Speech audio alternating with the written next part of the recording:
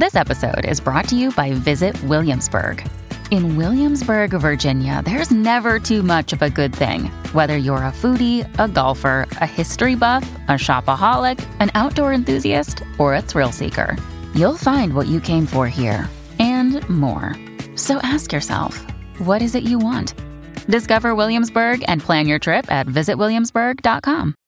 Another day is here, and you're ready for it. What to wear? Check. Breakfast, lunch, and dinner? Check. Planning for what's next and how to save for it? That's where Bank of America can help.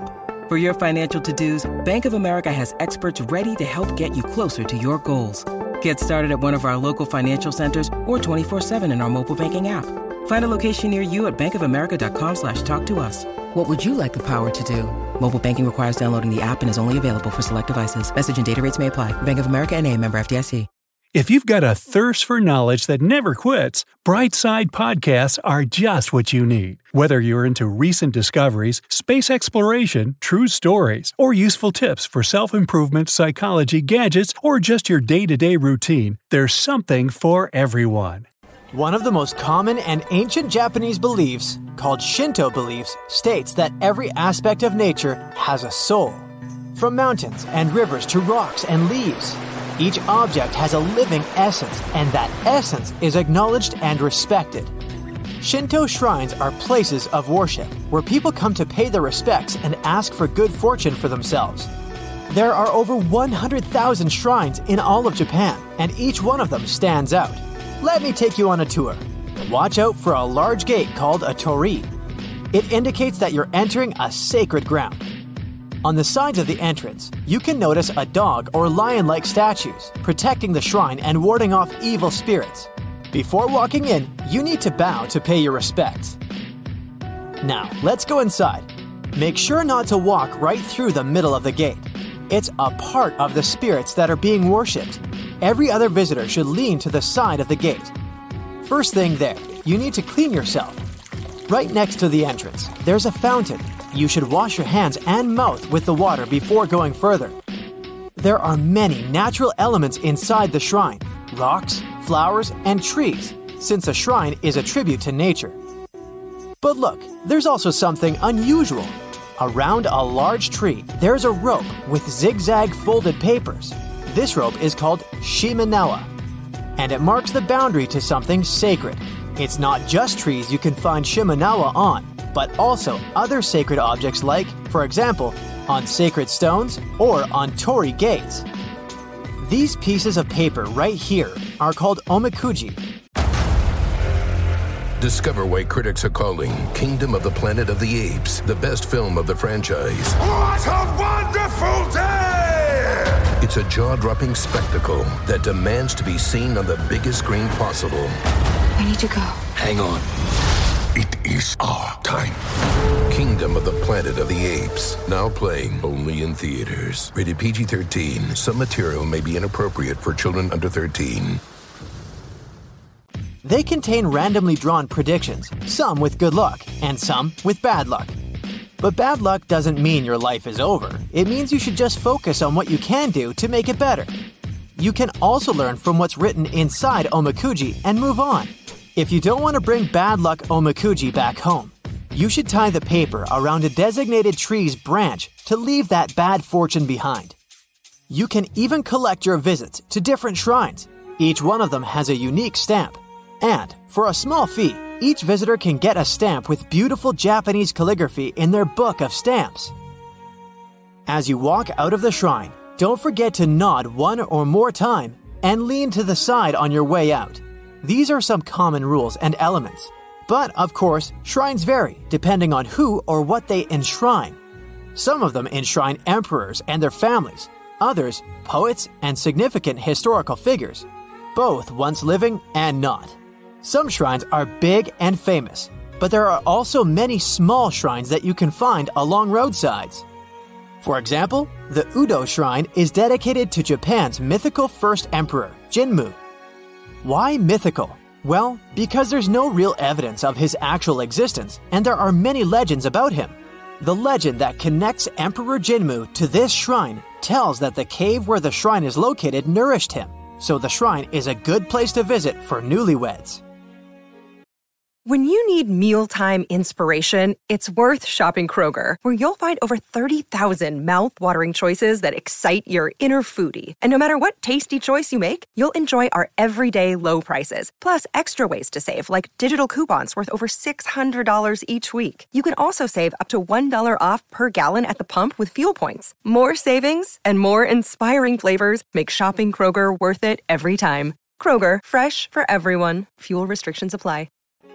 Zeniarai Benten Shrine is for those who want to attract money. It's believed that the amount of money you wash in the shrine spring will double.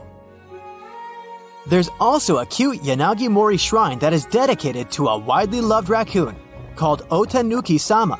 He has shape-shifting abilities and is a symbol of good luck, and all around the shrine you can find cute statues of him. I could go on about shrines for a long time, but what else comes to mind when we think about Japan? Those gorgeous Japanese gardens. Turns out, the gardens are a Chinese influence that was brought to Japan by an inspired Japanese traveler in the 7th century. Unfortunately, none of the first gardens exist today. A boost to gardens was given a couple of centuries after that with tea ceremonies. Tea ceremonies are an important aspect of Japanese culture today, but they were brought there from China by a Japanese monk. A tea ceremony is a ritual of preparation and representation of matcha, a powdered green tea. With the boost in the popularity of tea ceremonies, some gardens were designed specifically for the ritual. So, the gardens got tea ceremony pavilions, with all those beautiful stepping stones and lanterns. A later modification of gardens are strolling gardens that were intended for walks and events of Japanese aristocracy. Wealthy people started to express themselves through their gardens, taking pride in them and displaying their success beyond their houses. All these things sparked the love and admiration for gardens, so no wonder they're of such high standard today. Japanese gardens still avoid anything artificial and are designed to express the beauty of nature.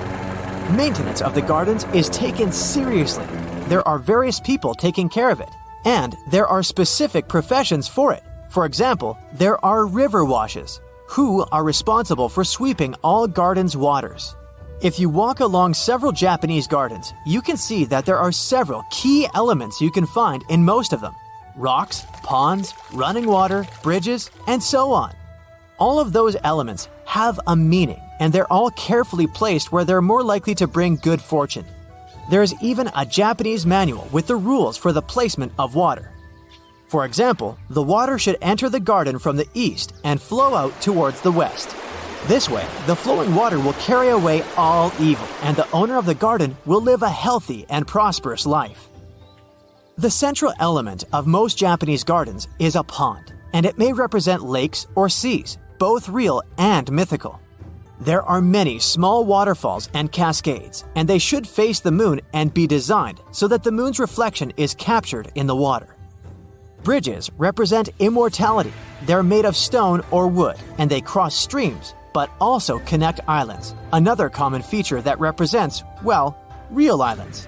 Still, the islands vary in size and are filled with symbolism. For example, many are designed to resemble cranes and turtles, which are symbols of health and longevity. Rocks have been playing an important role in Japanese culture since ancient times. Remember that some stones are worshipped in shrines? In gardens, stones symbolize hills and mountains.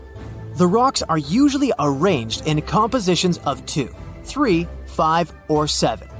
The 3-rock composition is more common, and they represent heaven, earth, and humanity. Big rocks are used to build bridges and pathways. Small ones line streams and ponds. There are even so-called dry gardens that are made of stones entirely. The biggest stones symbolize islands and mountains. Sand and gravel symbolize water. There is, of course, no green garden without trees, flowers, and other vegetation. They're very thoughtfully arranged to imitate nature and highlight the best characteristics of every plant and let it thrive. Paths have been an important part of a garden ever since aristocracy started to stroll through them. Gladly, today anyone can afford to have a walk there once in a while. The paths are circular, allowing you to see all the beauty. As you stroll through the gardens, you can notice water basins. You're probably already a bit familiar with them. They're there for ritual cleansing and are especially important to use before tea ceremonies. Lanterns are often paired with water basins. Notice that they aren't made of metal. As you remember, Japanese gardens use natural materials, and so the lanterns are made of stone. They come in all shapes and sizes and are placed in carefully chosen locations to provide the most aesthetic, like on islands and next to significant buildings. There are, of course, many buildings in the garden from where you can observe it. After all, the gardens are built to please the eye in the first place, and they must be enjoyed from within.